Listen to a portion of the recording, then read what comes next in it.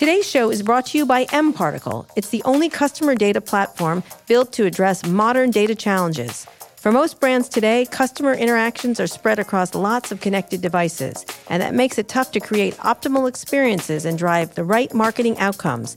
That's why brands like Spotify, Venmo, and Airbnb use mParticle.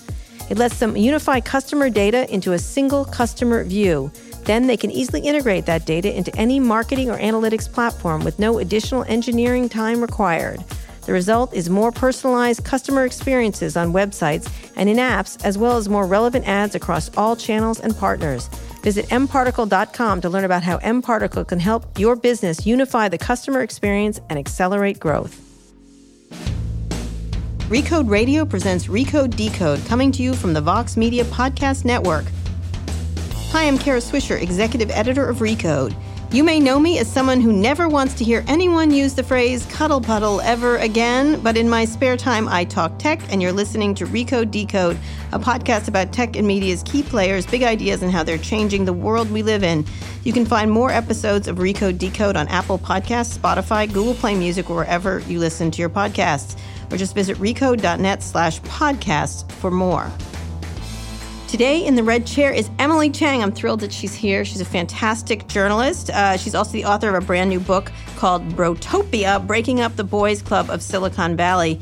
An excerpt of the book about sex parties in Silicon Valley went viral online when it was published in Vanity Fair.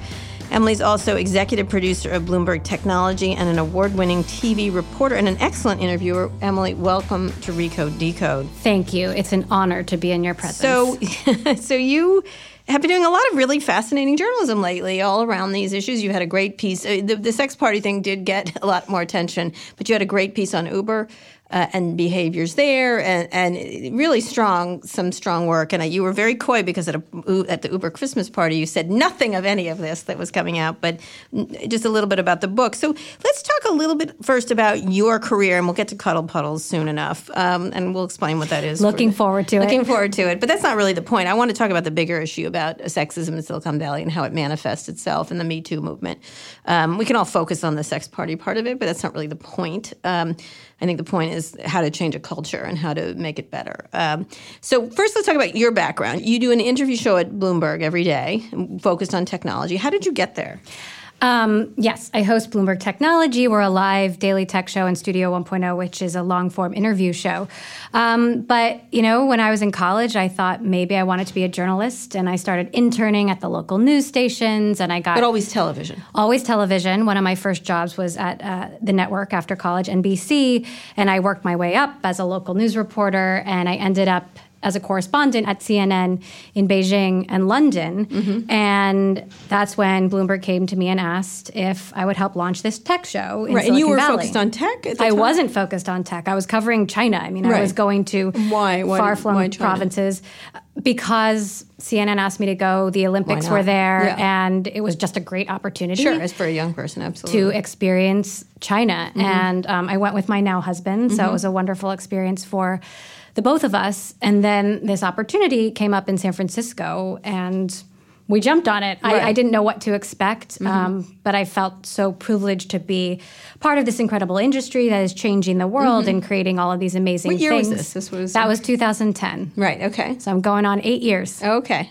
I'm sorry, you're not going to impress me with 2010. If you said 1992, like myself, I would be. If you said 95, I might be impressed. I'm an amateur compared to you.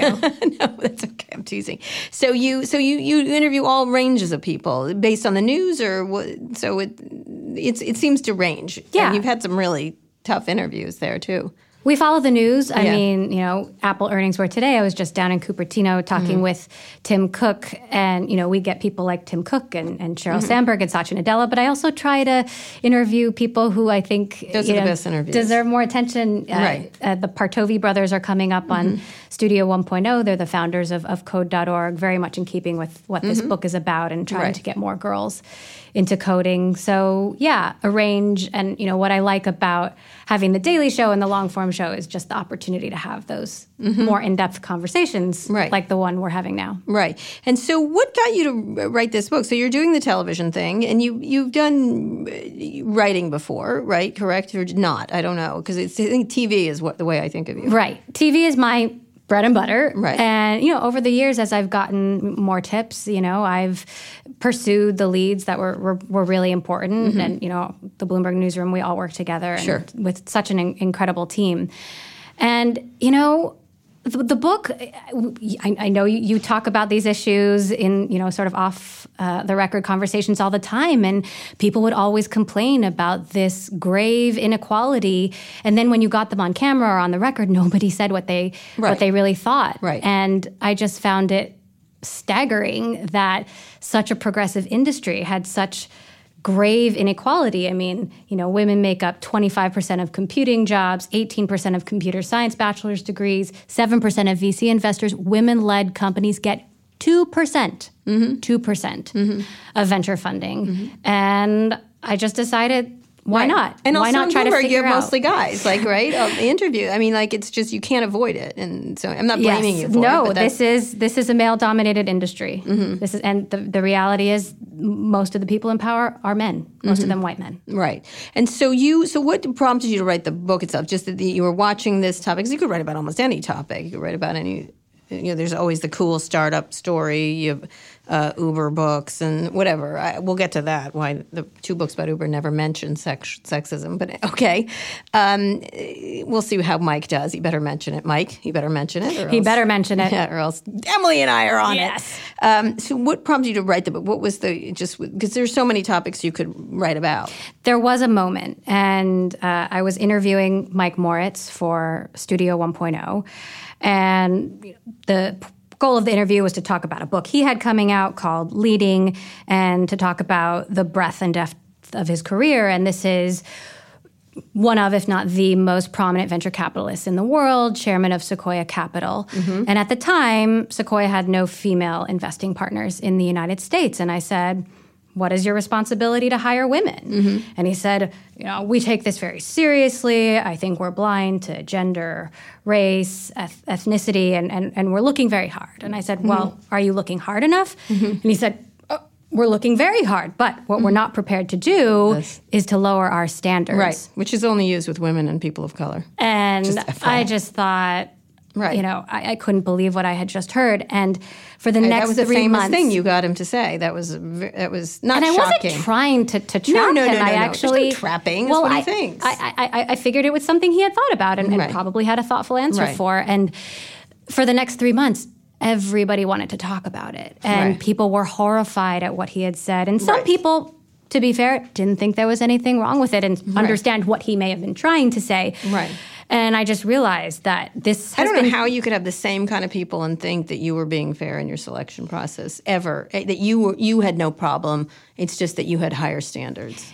If you judge Sequoia simply on its actions, they didn't hire a woman for 44 years. Yeah. This is the best venture capital firm. You're telling me they can't find or that one woman? What you're saying is either women are not qualified to do technology or you're not qualified to find them. It's always the thing, we've had all this success. I'm like, but what did you miss? That's always my feeling. It's how do you know that you didn't miss the woman who was going to create a cure for cancer, for example? I think they missed a lot. I think this industry has missed out on a lot of promising women. And, what I realized in the reaction to that was this has just been festering for too long. Yeah, exactly. And it's about time to figure out how we got here. So this interview was a big do. deal. I remember that. It was really, I was sort of I think I sent you a note, good for you to get him, because he just said the truth of his truth, which they always try to cover up or try to soft pedal or slow roll. And to be fair, he did clarify, and he said, I think there are many women who will flourish in the venture business, and we're trying hard to find them. And they did hire Jess Lee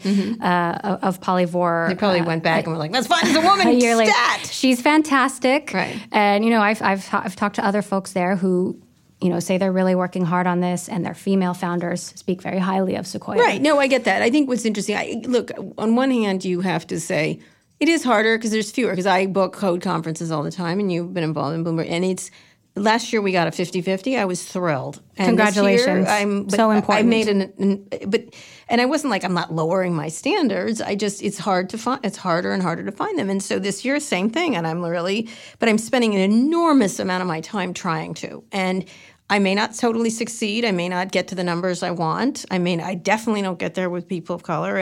But I do like this recent TV thing I'm doing, I'm thinking of it all the time. And what's interesting is I spend a lot of time pushing myself to work harder, to think harder, and to stop immediately, past the first four companies. Like, what is interesting? Who is qualified? Who would be a good person? And it's hard. I'm not saying it's not hard. It's just the excuses are kind of, at certain levels, board of directors, venture capitalists, there's plenty of women and people of color to fill those spots, for sure. I think also one of the most important things is to look at your own data. I think, some people, I interviewed a ton of women, but okay, let's count them. And how many women did you interview compared to men? I think a lot of people would be surprised if they looked at their own numbers. Right. Yeah, absolutely. I know I've been. I think about it all the time. I think it's a question of like making, I was asked the other day about it, and I was like, I think it's a question of making it a priority and putting it from number 14 on your list to number 3 or number 2. Or number 1. Or number 1, whatever. Either you could, maybe revenue is number 1 always. It should probably stay that way. But it's a really interesting question of effort. And I remember that in an interview because I was like, they tried to dial it back, but I was like, that was the truest thing he said in a long time. Like which was interesting that you got him to say it, but he said it. You didn't even have to get him. You know what I mean? Like it was suddenly he told the truth, which was interesting. So you had that moment, and then how did you get to this? And why Brotopia? I love the name Brotopia, of course. Well, that happened, 2 months before I sort of had this idea, and I was talking to friends who've written books over dinner, and they said, and they actually are outside Silicon Valley, and they said, I think that would be a great book.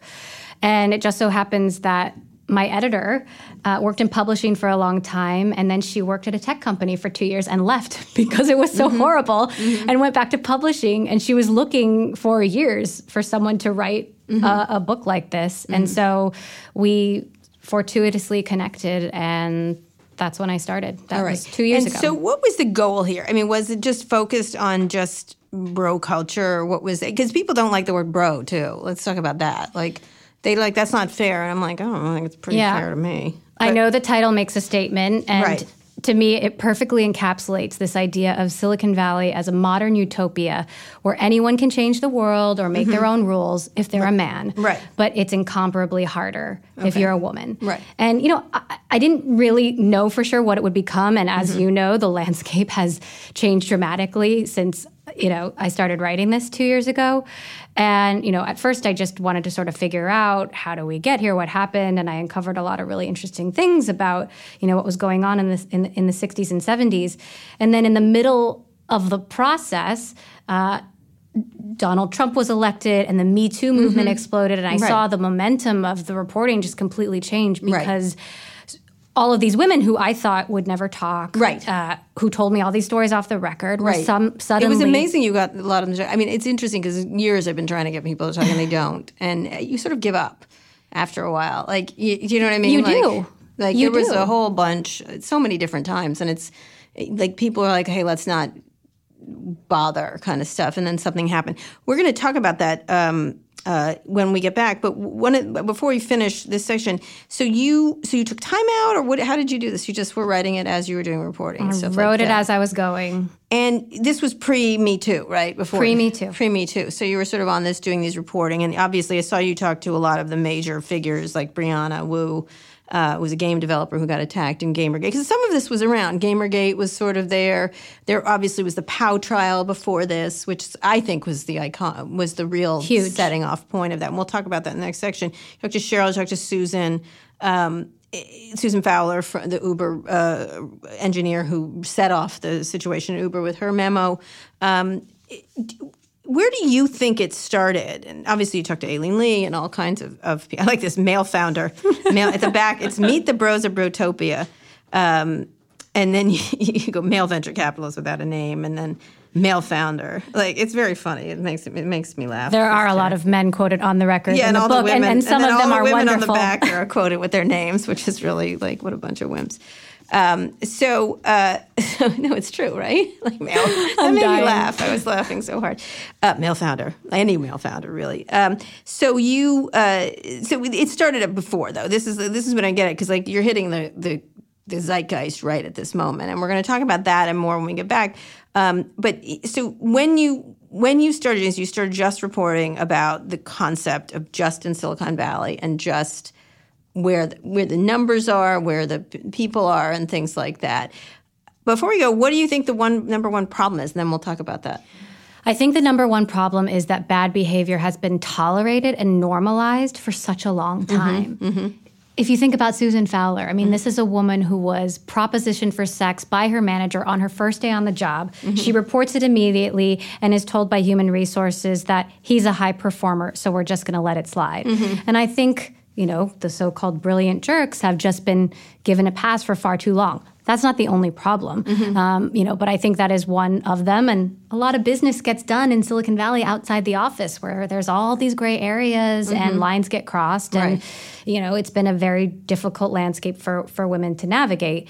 The other big issue, I think, is we need to change the idea of who can do this job. Right. So many more people can do this job. Right. We need more diverse people doing not this just job. Women, I always think about it because everyone gets we shouldn't lower standards, we shouldn't, those kind of things, those same arguments. And I'm always like, well, your standards weren't pretty high when you hired those 6 guys who ran the company into a wall, and they give it a pass. And, I think about things like, like Amazon and Roy Price is the first outing of the investigation didn't eliminate him. The second one, after it became public, did. What happened in the first one? You know what I mean? It's sort of a pass. I do think there was this inflection point where women started to be believed. And, going all the way back to Ellen Pao, a lot of people weren't on her side. And I think that's changed over the last few years, and sort of this realization that we wouldn't be here, people wouldn't be telling these stories if Ellen hadn't told hers. Yes, 100%. And, I think the momentum and the willingness to believe women changed, and that also allowed women to be more brave and tell their stories. I think in Silicon Valley, a big turning point was the Justin Kalbeck story published by The Information, and Ninian Wang, one of the women who spoke up, who worked so hard to get women to speak on the record in order to get that story published. And, huge hats off to Reed Albergotti and the entire team there. I can say that Justin Kalbeck was someone that I'd heard about for a long time, and I was working so hard to try to tell that story. And it was like an open secret, but no one wanted to talk about it. Yep. And I'd never heard of it. I have to say, I'd never heard of it. And they sort of set a standard of a kind of reporting that could be done. Right. And if you'll remember that sort of 8 hours of silence after the story was published and no one was saying anything oh, is this just going to evaporate into the atmosphere? And, then Reid Hoffman spoke up and said, this is not okay. Right, yeah. And then it snowballed, right? Yeah, absolutely. It snowballed. All right, we're here talking with Emily Chang. She's the author of a brand new book called Brotopia, Breaking Up Boys Club in Silicon Valley. I'm not sure if that's possible. We'll talk about that and more. She's got a lot of attention for an excerpt in Vanity Fair that was about cuddle puddles and sex parties. We'll talk about that a little bit. And she's also a host on Bloomberg Technology's executive producer of an interview show she does there that is terrific. We'll be back. We'll talk some more. Today's show is brought to you by Blue Bottle Coffee. Nothing compliments a crisp winter morning quite like a cup of coffee. But not just any coffee. I'm talking about the most delicious and most flavorful coffee in the world. Blue Bottle Coffee delivers right to your door. Your Blue Bottle Coffee is roasted and shipped to your home within 48 hours of placing your order, so the beans arrive at peak freshness. There's coffee, and then there's Blue Bottle. They search far and wide to secure exclusive relationships with independent growers all over the world. And if you don't know what flavor you want to order, no worries. Take Blue Bottle's Coffee Match Quiz to find the perfect coffee just for you. Hurry to bluebottlecoffee.com/decode for $10 off your first coffee subscription order. That's bluebottlecoffee.com/decode. It's time to try the most delicious coffee in the world. We have it here in San Francisco because that's where it started, but you can now get it anywhere in the world. So go to bluebottlecoffee.com/decode. I also want to tell you about Too Embarrassed to Ask, my other podcast, which I host with Lauren Good from The Verge. That's me. Oh, here again. You got in the room. Every Friday, we answer all of your questions about consumer techs. And this week, we talked about sound needs. Sound needs. In the home. I like how you redefined the category, also known as speakers. Speakers, yes, okay. We talked with Sonos CEO Patrick Spence. Sonos has been around for a while and is one of the leaders in the wireless audio market. But also we talked about the fact that Apple's HomePod is coming out soon. And so we had a lot of questions for Patrick. Patrick, what was your favorite part of this week's podcast? Well, I think it's really about how Sonos is going to take on the big tech giants and continue to lead in this smart speaker space. Oh, I like it. That was a great answer. Patrick. And we talked about Google. We talked about integration and where sound is going, essentially. And you didn't take any shots at RIM BlackBerry, too, so that was fantastic. Oh, damn. I think she got one in there in the beginning. It was a great discussion. I hope you go listen to it with Patrick Spence from Sonos. You can find Too Embarrassed to Ask on Apple Podcasts, Google Play Music, or wherever you listen to podcasts. That's Too Embarrassed to Ask. See you there. We're here on Recode Decode with one of my favorite reporters in Silicon Valley, Emily Chang. She's the author of a new book called Brotopia, Breaking Up the Boys Club of Silicon Valley, which was very much in the news now, Emily. But let's go back to where it started. Like, first of all, on every level of Silicon Valley, there's lack of women. Venture capitalists, boards, CEOs. There's a lot of women in the mid-levels, but they're often in jobs that don't count in Silicon Valley, in marketing jobs, and I think they count, but they don't, like the engineering jobs. Let's go back where you think and then we'll talk about current things like Justin Callback and Susan Fowler and things that happened there. But where do you think it started? In the book, I open with an origin point in a USC computer lab where a group of engineers were looking for a photo to test their image processing algorithm. And it just so happened there was a copy of Playboy hanging around in the lab because one of the students brought it in and was enjoying the magazine. And the head researcher said, "Oh, I bet there's some nice photos in there." And they chose the one that was in the centerfold. And that ended up becoming the most popular photo used in imaging processing to this day. From the teams that are working on the iPhone to Google Images, you show them this picture, they're like, "Oh yeah, I know her." Some people don't know that she's a naked woman because the photo that survived is this cropped headshot, but she's looking suggestively over her bare shoulder.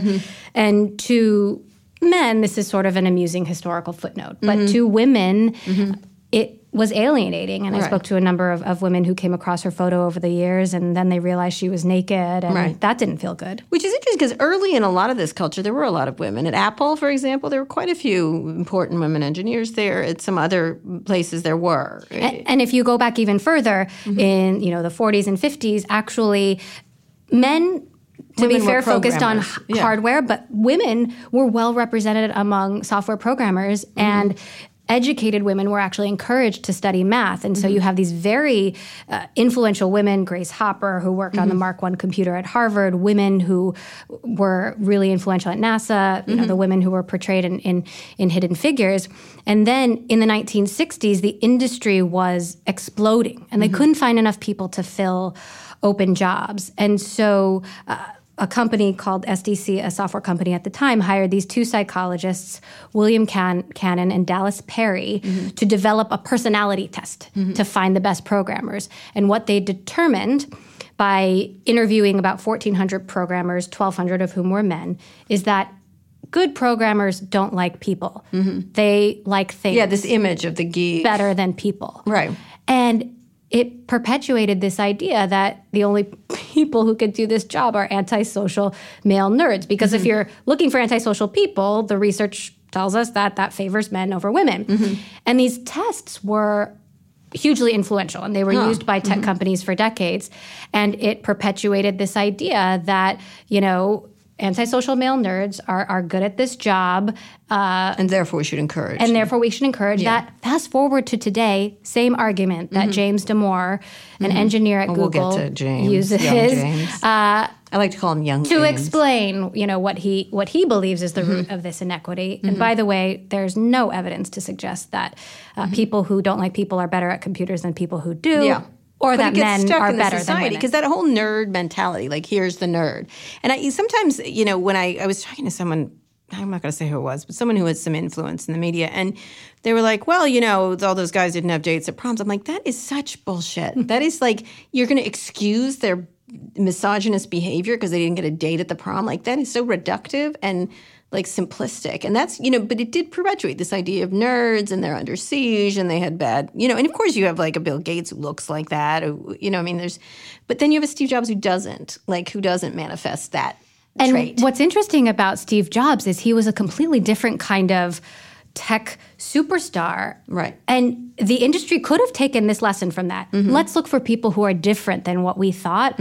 But unfortunately, they took the wrong lesson, and they decided that, risk-taking, bro-y types were, the people that they should be trying to fund. Right. And so instead of thinking, we should look for people with a wider diversity of backgrounds, which Steve Jobs embodied, instead it just perpetuated a whole new stereotype. Right. This is, I say this all the time, the meritocracy is a meritocracy. I love it. I know. Is a meritocracy. You coined the word meritocracy. Yeah, but it's like they look at each other. But it can happen in any industry like that. This is what a Hollywood producer looks like. This is what a blank looks like. And so we get into that kind of mindset.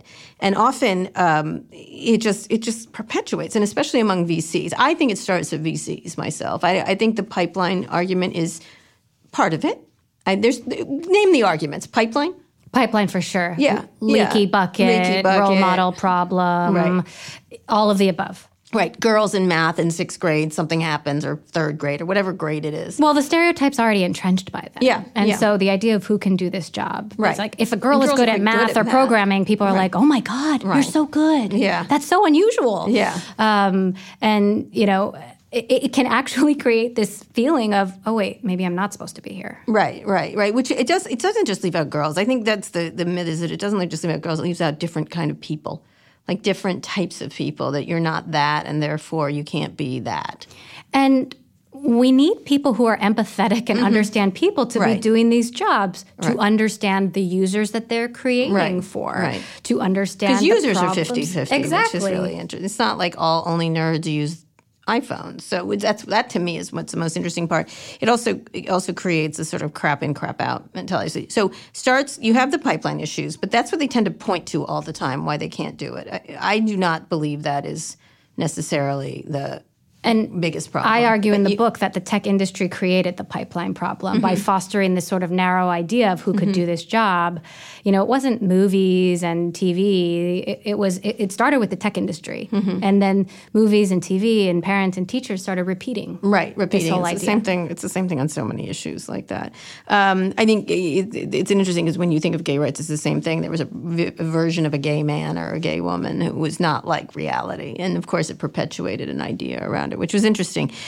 So pipeline's one. One is, I think, venture capitalists, like that they don't fund, like they just look like themselves. They want to bro out with the others and do that. Talk about that. Look, I mean, if you look at the hard numbers, I mean, women entrepreneurs women-led companies get 2% of venture funding.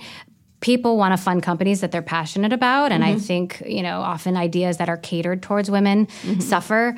I interviewed Katrina Lake for the book, who pitched her company to 50 investors before one said yes. From sexual harassment. And suffered from sexual harassment. And look, she just took her company public and, mostly did it on her own. I mean, if that's not an example, right, exactly. What is? So what did she think the problem was? I think when it comes to VCs, she thinks LPs don't care. She says in the book, LPs are 100% focused on returns. Right. They're not focused on diversity, and maybe they should be. She thinks that venture capitalists are looking for ideas that appeal to them, not necessarily ideals that appeal to everybody. Right. And that bad behavior has been normalized and tolerated for far too long. Right, and we'll get to that about Uber and other companies. I mean, so there's that. And then directors is another thing, I think. That, to me, is the worst. Because I remember when I wrote years ago, I wrote a story called The Men and No Women of Facebook, and I just put their pictures up and made fun of it. Like, I was like, look, like, and Mark, one of them called me, he was like, I'm so hurt. I'm like, well, it's your pictures, it's not mine. And I just was like pointing it out. Same thing with the board of Twitter. I gave them a hard time for that for a long time. And then I did a Men and No Women of Web 2.0 boards. That to me is and I got a call from, I remember Andrew Mason, and he was, I think I've talked about this before, that he was like, well, can you help me find women? I'm like, no, do you think I have binders of fucking women? Like, are you crazy? Like, of course, like that one, I know you can find qualified women and people. I'm pretty certain there's business people all over the map that you can find very easily. And so it was sort of interesting. And I know there's all these groups that are coming together to try to push people, but it really isn't hard in that level. Kind of that to me is like the lowest hanging fruit of directors. And that's where a lot of that happens, I think. Absolutely, I completely they have one agree. woman, and I'm glad you mentioned Twitter, because I had a fascinating conversation with Ev Williams about online harassment and trolling, and he said that he thinks if there had been more women on the early 100%. team, online harassment and trolling wouldn't be such a problem. No, like because they you don't even weren't think of it. thinking about this. No, and again, you feel badly for being angry at them for it. But I agree with you. I think that just wasn't a priority. It's priority number 53. They were thinking about cheerful and wonderful and amazing things that could be done with Twitter, and not how easily someone could use it to hurl death threats. Well, one of the things that I'm absolutely certain of, the Me Too stuff, and we'll get to that in the next section, is would not have. It's not lost on me that women at the New York Times and a gay man broke those stories because they understand that they do. They can feel it. They felt it themselves in other aspects. So they are very much more attuned to the problem and much more able to be empathetic to as reporters, which is interesting.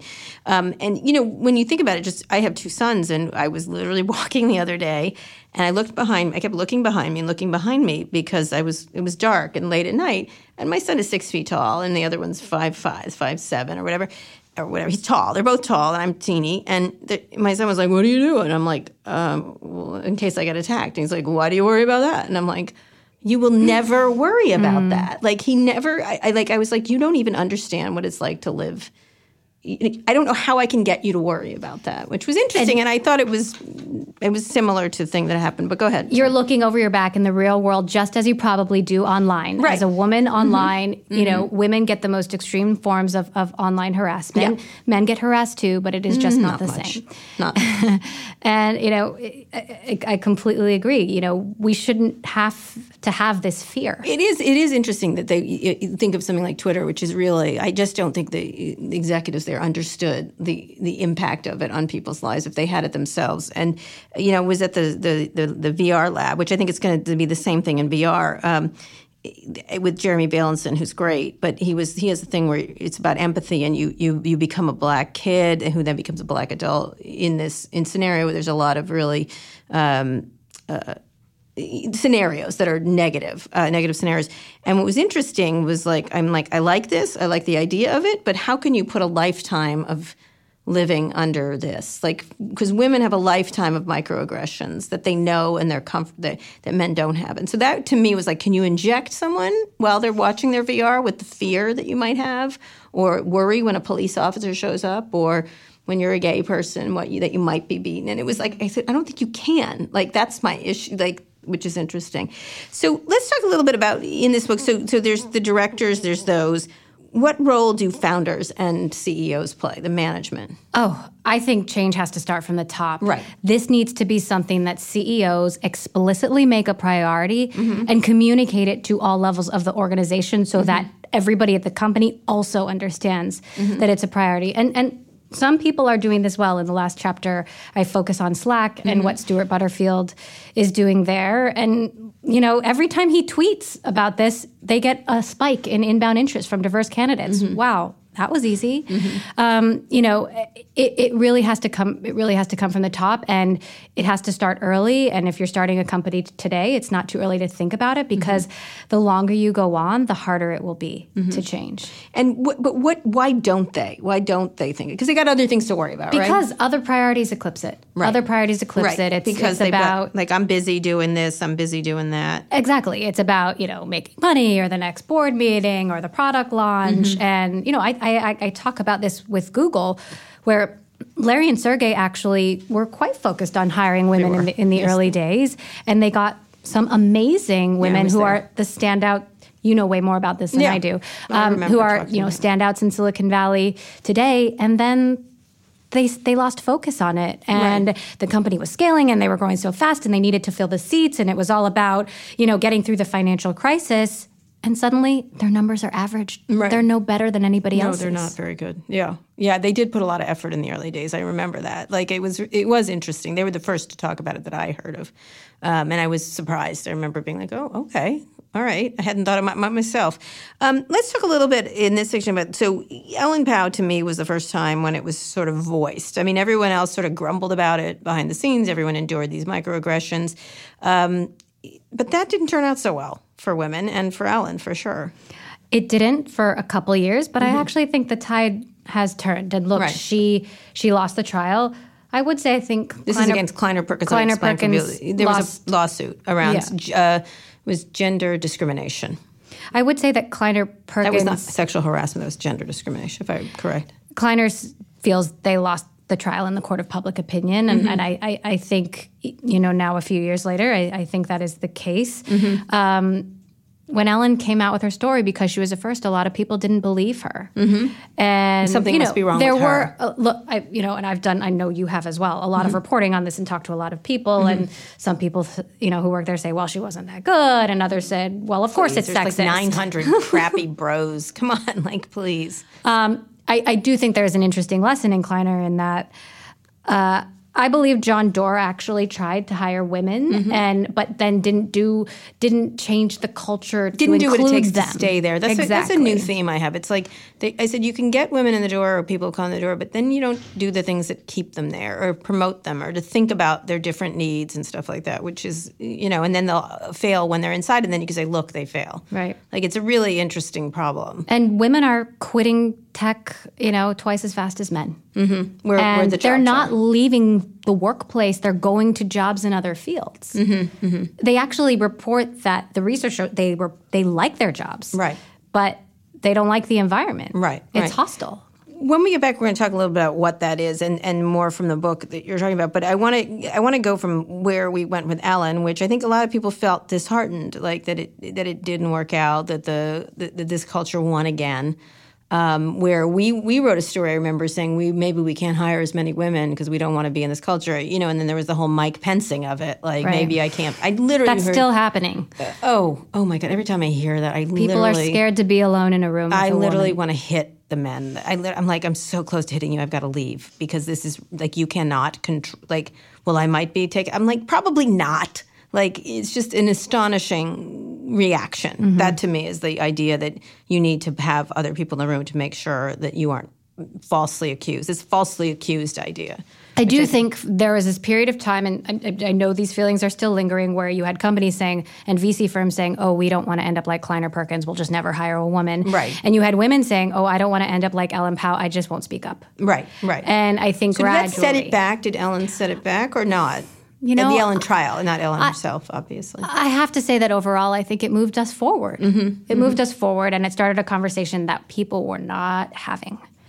And the net of it is now women feel safer speaking up. But it was a long process, and I know you've spoken to her a lot. It was hard for her. Yeah, for sure. And I don't think you'll hear as many firms saying publicly, oh, we don't want to end up like Kleiner Perkins. So it's we need to do this right now. Right. We don't have any more. We are out of time. They don't seem to have changed to me. Like, I think we all get exhausted by it. It's sort of like the Trump administration. They just exhaust us after a while. And then let's fast forward before we get to the next section about today. It was Uber. It really did change. It was the beginning of the Me Too thing, not for Silicon Valley at least, not, of course, Harvey Weinstein. Was the issue in a very horrible situation. But here it was Uber, which seemed to be the quintessence of all of it. Susan Fowler lit that match with her blog post. And why did that?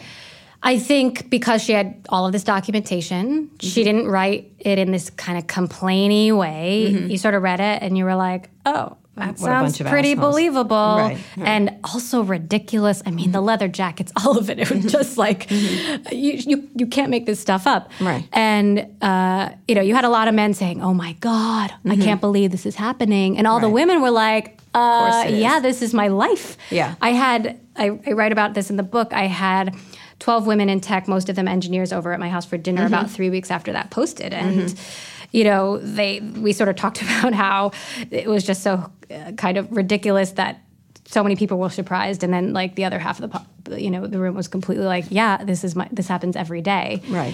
And these women they're exhausted. They're like tired of being the only woman in the room. They're tired of all of this emotional labor that they have to do to prove themselves.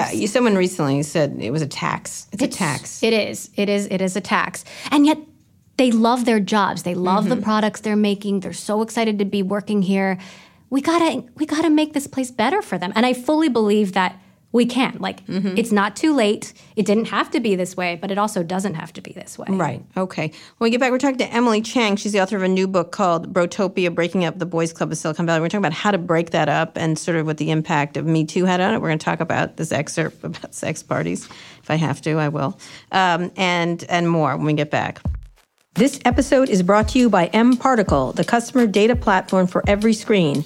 and I'm here with co-founder and CEO Michael Katz. We know that people are using mobile to research and transact more than ever before, which we've talked about.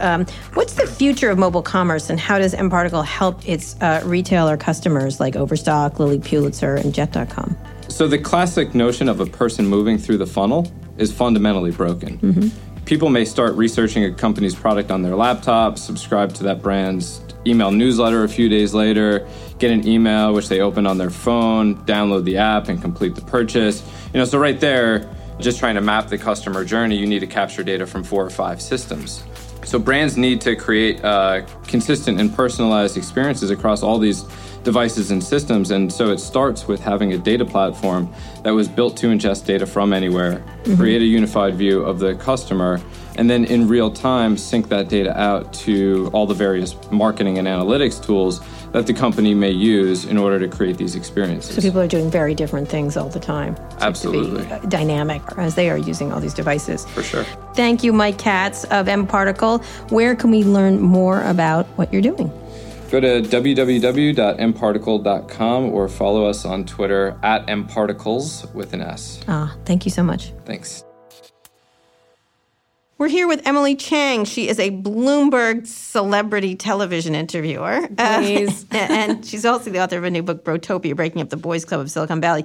We were talking about Uber just a little bit. Do you think people are looking at Uber as like a one-time thing or more than that? I think it's more than that. Right. I mean, I think it was sort of like a bad example of what's happening here on steroids. It had everything, didn't it? It had everything. And then, there were journalists all over the place and all of these stories that never would have been told. Think of that strip club story never would have been told. Right, that is a story that happens way more than anyone would like to believe that never gets told. Right. And it got told. Right. It got caught. Right, exactly. And more than that, we did the India rape stuff. It just went on and on and on. It was like everything at that company. Why did that company have such bad juju? I think it came from the top. I think you had willfulness to break the law. I think it was created a dysfunctional culture. I give them full credit for what they built. It's an incredible service that a lot of people use and need. But I think in that case, there was just some glaring, leadership issues that affected everyone. Affected everyone and brought it way down. And also, I think the enablers who allowed it to go on. I blame them more than anyone. I get everyone was like cheering benchmark. I'm like, but you built the monster. How did you not stop? Don't start to say you hate the monster when you built the monster. Investors have a role to play here too. Yeah, they certainly do. I'm glad they did speak up finally, but it's sort of took a while. Yeah, it took a while, which was interesting. So let's get into this sex part. I have heard of sex parties, but not the cuddle puddles. I've heard of just like the people here. They go off, they hire prostitutes and have a party in Malibu or wherever the hell they're having parties. I don't care about that. If they want to, look, I don't love it. I don't condone it. I don't care. On some level. I live in San Francisco, so there's a part of me is like, all right, if you want to, that's the way you want to get off. But you were trying to get to something else in that section, and it was much pushback on. So explain, cuddle puddles is where they all sit and hug each other, right? Yes. Right. Okay. I've never been invited officially. Think of a shag carpet, and often there are drugs. There are drugs involved, and people get very intimate and close. And I've heard about this a lot. I've heard it can be a very sort of egalitarian. And right. I've heard about this personally in their personal lives. Why did you want to write about this? Well, because do we care about their personal lives? But anyway, go ahead. In my opinion, these parties are perpetuating a completely lopsided power dynamic that keeps women down. Because people at work come to them. Yes. And in Silicon Valley, work lives bleed into personal lives more than perhaps any other industry. And, it is a gray area. And unfortunately, it's making a lot of women feel uncomfortable and disempowered. Right. Silicon Valley, the Bay Area, has this long tradition of sexual positivity and sexual exploration. And that's wonderful. Unfortunately, women can't participate in this scene without being victims of a double standard. Right. Because there's this whole whisper network around who was there. And right. I think that was the most important part of it. Whereas, men, it's sort of like the modern day golf course. And, they, can pal around with their buddies and, they don't get penalized or discredited because they're there. Right. But women do. Right. And or that's they can't participate if they participate in it, willingly participate. Yes. Even if it's willingly, they suffer because of the participation. Absolutely. Do you? There was a lot of pushback too. Explain. How did you feel about that? You're talking about one specific party, which was a company-sponsored party. Right. This was a company-sponsored party, sponsored by DFJ, and DFJ apologized for the party when they found out what happened. And I spoke to a lot of people at this party who felt uncomfortable, and there were reports of drugs. And I spoke to a young woman who was given drugs and was pulled into one of these cuddle puddles and felt pressured into sexual activity. This is at a company-sponsored event. Right. I think I saw you say something about how company-sponsored events should be cuddle puddle free. Right, yes, I did. I feel that. Although seems pretty black and white to I've me. never been in a cuddle puddle. I can't imagine anyone would want me in a cuddle puddle, but that's another issue. I like a slap puddle maybe. But it was interesting because there's all kinds of push. I was fascinated by the pushback, and I was like, I didn't see it. I'm like, well, maybe you weren't part of that party, or maybe you don't understand. Or a lot of women too were pushing back at it, which was fast. And I actually ended up in an airport with someone who pushed back against you, and we ended up arguing about it. And I was like, do you see the bigger picture here? And I think what it was is like, do we want to become school? Like, that was the argument to me. Like, do we want to become school marms? And I was like, okay, you're starting with the word school marm, and therefore I'm on my back foot with that word. How about we just treat people with respect? And that women, like with golfing or with ski parties, like that happened in Ellen Powell's thing, that she couldn't go to the ski party, that you can't participate. If you could participate equally, I guess, but you can't participate equally. That's your whole point. And I've been researching this particular topic for 2 years. So, I was sitting on this for a while, and, I was just happy to get it off my chest and out into the world. And I've spoken to over 36 people who've been affected by this. Either they went to these parties or they felt shut out by these parties, men and women. Right. And who didn't want to do that. I spoke to men who felt that they were changing the world and challenging social mores by participating in this scene. It's been going on since the 60s, boys. I spoke to women who, a couple women from other countries, they were entrepreneurs and they showed up at these parties. They were completely shocked. Oh, this is Silicon Valley? I guess I have to be cool with this. I mean, some of this behavior in some circles has become the norm. And I spoke to a number of women who felt completely shut out. Like, if it was damned if you do, damned if you don't. Right. If they went, they would never get an investment from those people. If they didn't go, they would never get an investment from those people. Right. And, I talked to a co-founding team that was broken up, essentially, because somebody got involved in this and the other person didn't like it. And the reality is it's a lot more about power than it is about sex. Absolutely, 100%. And the power dynamic is completely So your point is lopsided. men don't suffer from attending, women do, Yes. no matter what they do, even if it's willing, even if it's consensual. No matter how you slice it, it's not good. No matter how you slice it, women lose. Right. And also it's, the problem is you do mix. In every profession, there's a social mix going on, which is interesting because it's hard not to. I've stopped going to a lot of stuff. It's oddly enough, it's interesting because I don't see the benefit in it. Yeah, I don't socialize as much in the industry anymore either. And, I do think, and I think especially when it's, you've got a lot of young people together, right. They don't necessarily know what the boundaries are. I mean, and this rises to the level of what's happening in a corporate culture. I mean, I talked to a couple of female engineers who said at Uber they were invited to strip clubs and bondage clubs. I mean, Susan Fowler confirms this, like all the time. They were leaving in the middle of the day to go drinking. Right. And if you didn't go, you're not part of the gang. And so they're like, oh, we're equally inviting you, but do you really want to go there? Like, are they really comfortable there? I mean, I went to the Gold Club, which is a strip club in Soma. And at 11:45 on a Friday, a.m. on a Friday, the line is out the door for lunch. It's just a $5 lunch, so it's pretty cheap by San Francisco standards. And most of the people in there are tech guys. Yep. And they're going with their colleagues. Right. They're going with their boss. Yeah. They're doing deals. Yeah. You talk to the women who work in the club, they're like, this happens all the time. Yeah, Hello. but so the women can't go. I just go in. I went to a strip club in Vegas during CES because I had to meet someone. And I cannot tell you how horrified the men were that I was there. I was like, hey. And it was all people I knew. And they were like, you're here. And I'm like, yeah, so, yeah. You're like, and I'm live tweeting. And live tweeting. No, but what was interesting about it is I had no, I I think strip clubs are awful. I just think they're juvenile and awful and just so diminishing of women. I could go on and on about them. They're so stupid on their face of it. Like I don't even find, they're not even sexual. They're just like awful. But at the same time, when I was in there, I was like sort of like, yeah, I'm here. And like, I'm not embarrassed to be here, and I don't feel diminished by it. Like, I'm just gonna. And it was really interesting how nervous people were. They were like, why are you here? What do you, and you tell my wife? I was like, oh, so it is something you aren't proud of. Like, aren't you proud of being here? Like, you're so fast forward. And it was a really interesting experience because it was during CES, and I did run into people, and I do have a profile. So, and I wasn't embarrassed, and I was so fucking with them, and it was really enjoyable. And this is a place they're going for lunch. In the middle they were of doing the work day. I was like, oh, I wanted to ask you about this. And I was like, so I'm just going to come in here and ask you about it. It was really funny. You know how to find them, Kara. I know, but I was like, I'm not going to let them stop me. Although, interestingly, I had to find a man to take me in.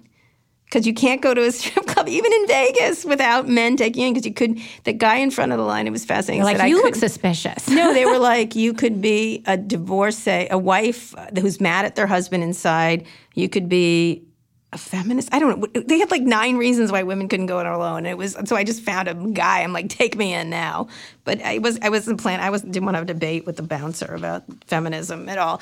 In any case, so let's talk about solutions. What were you're obviously trying to solve something here. You're saying, how do you break it up?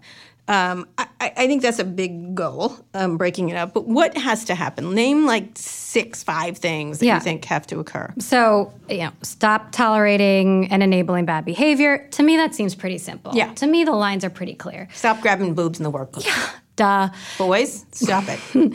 2, expand your idea of who can do this job. 3, change needs to start from the top. CEOs need to take this on. And I have a lot more prescriptive things in the book.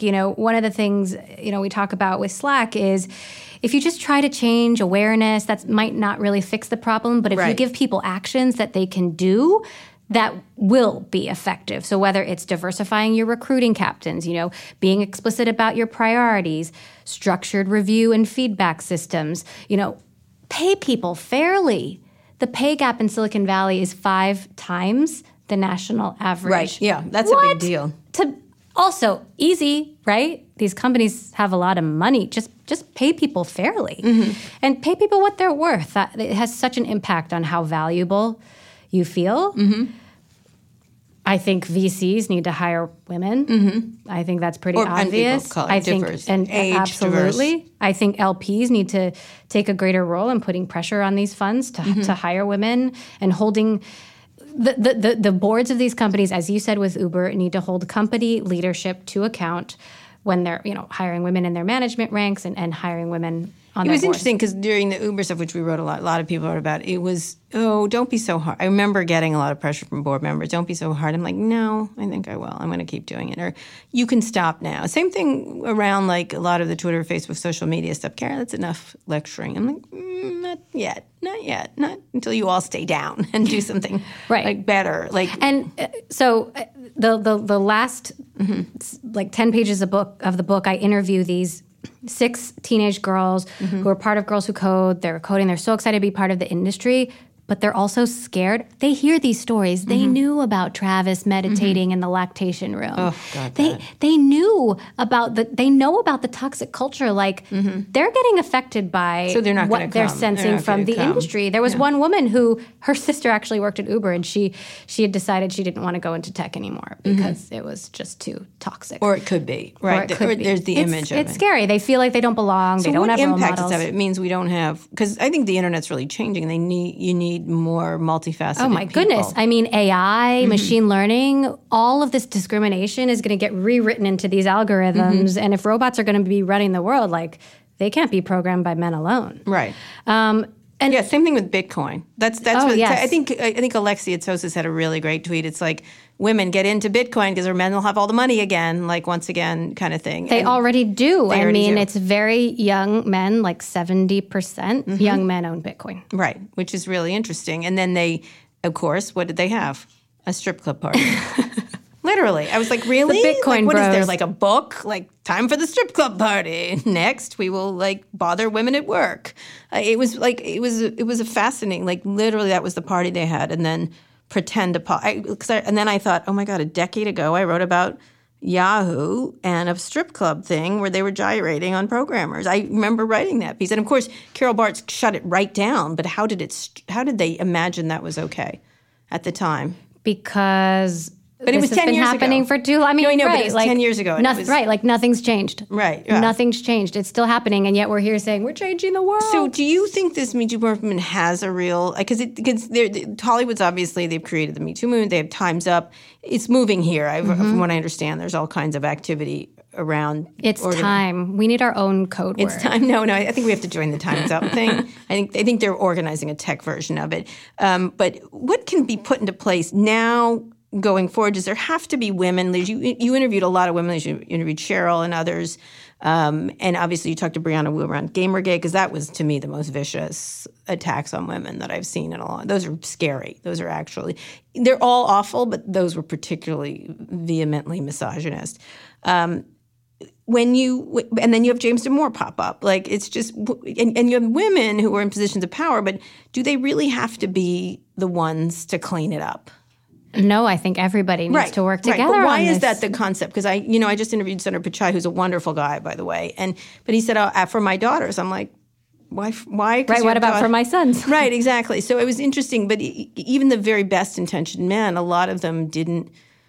A lot of people, when Susan's stuff came out or Ellen's, were like, I had no idea. So where is the leadership from your perspective? I think everybody needs to lead on this issue. Everybody needs to take a closer look at how they're running their companies, how they're behaving. And I think, the reality is men right now have the power and the money, and they should be the first ones to change. And they can do it today. They can do it today.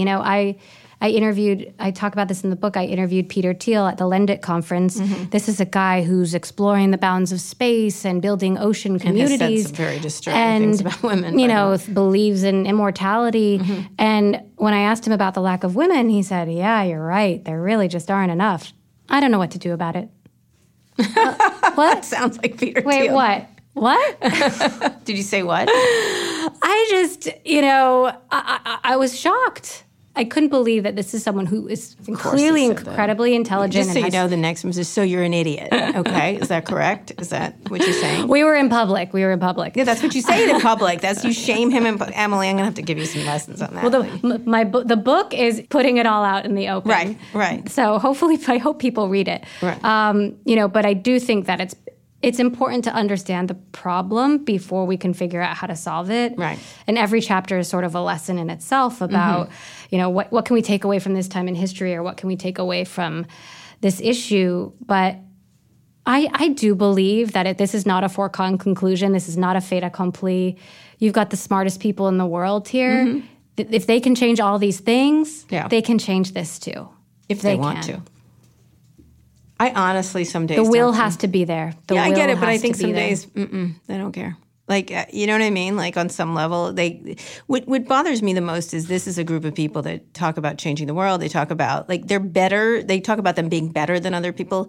Like, honestly, I don't expect it from the Wall Street people. And the Hollywood people, I'm not surprised they behave this way. Like, I don't think they ever pretended otherwise. And although I hate it, like, that's different. But these people put themselves out as better.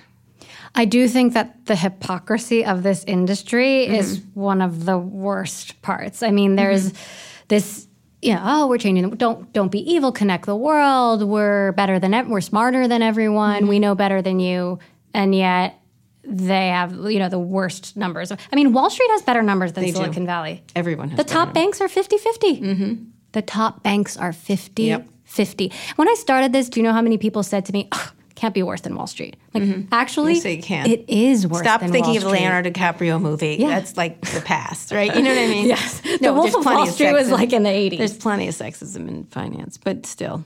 Totally. And everywhere, not just I have 3 sons. Industry. I have sons too, and their lives will be better in a more equal world. And for all the parents out there who want their kids to get into this industry, like, their daughters aren't going to have a chance unless this place changes.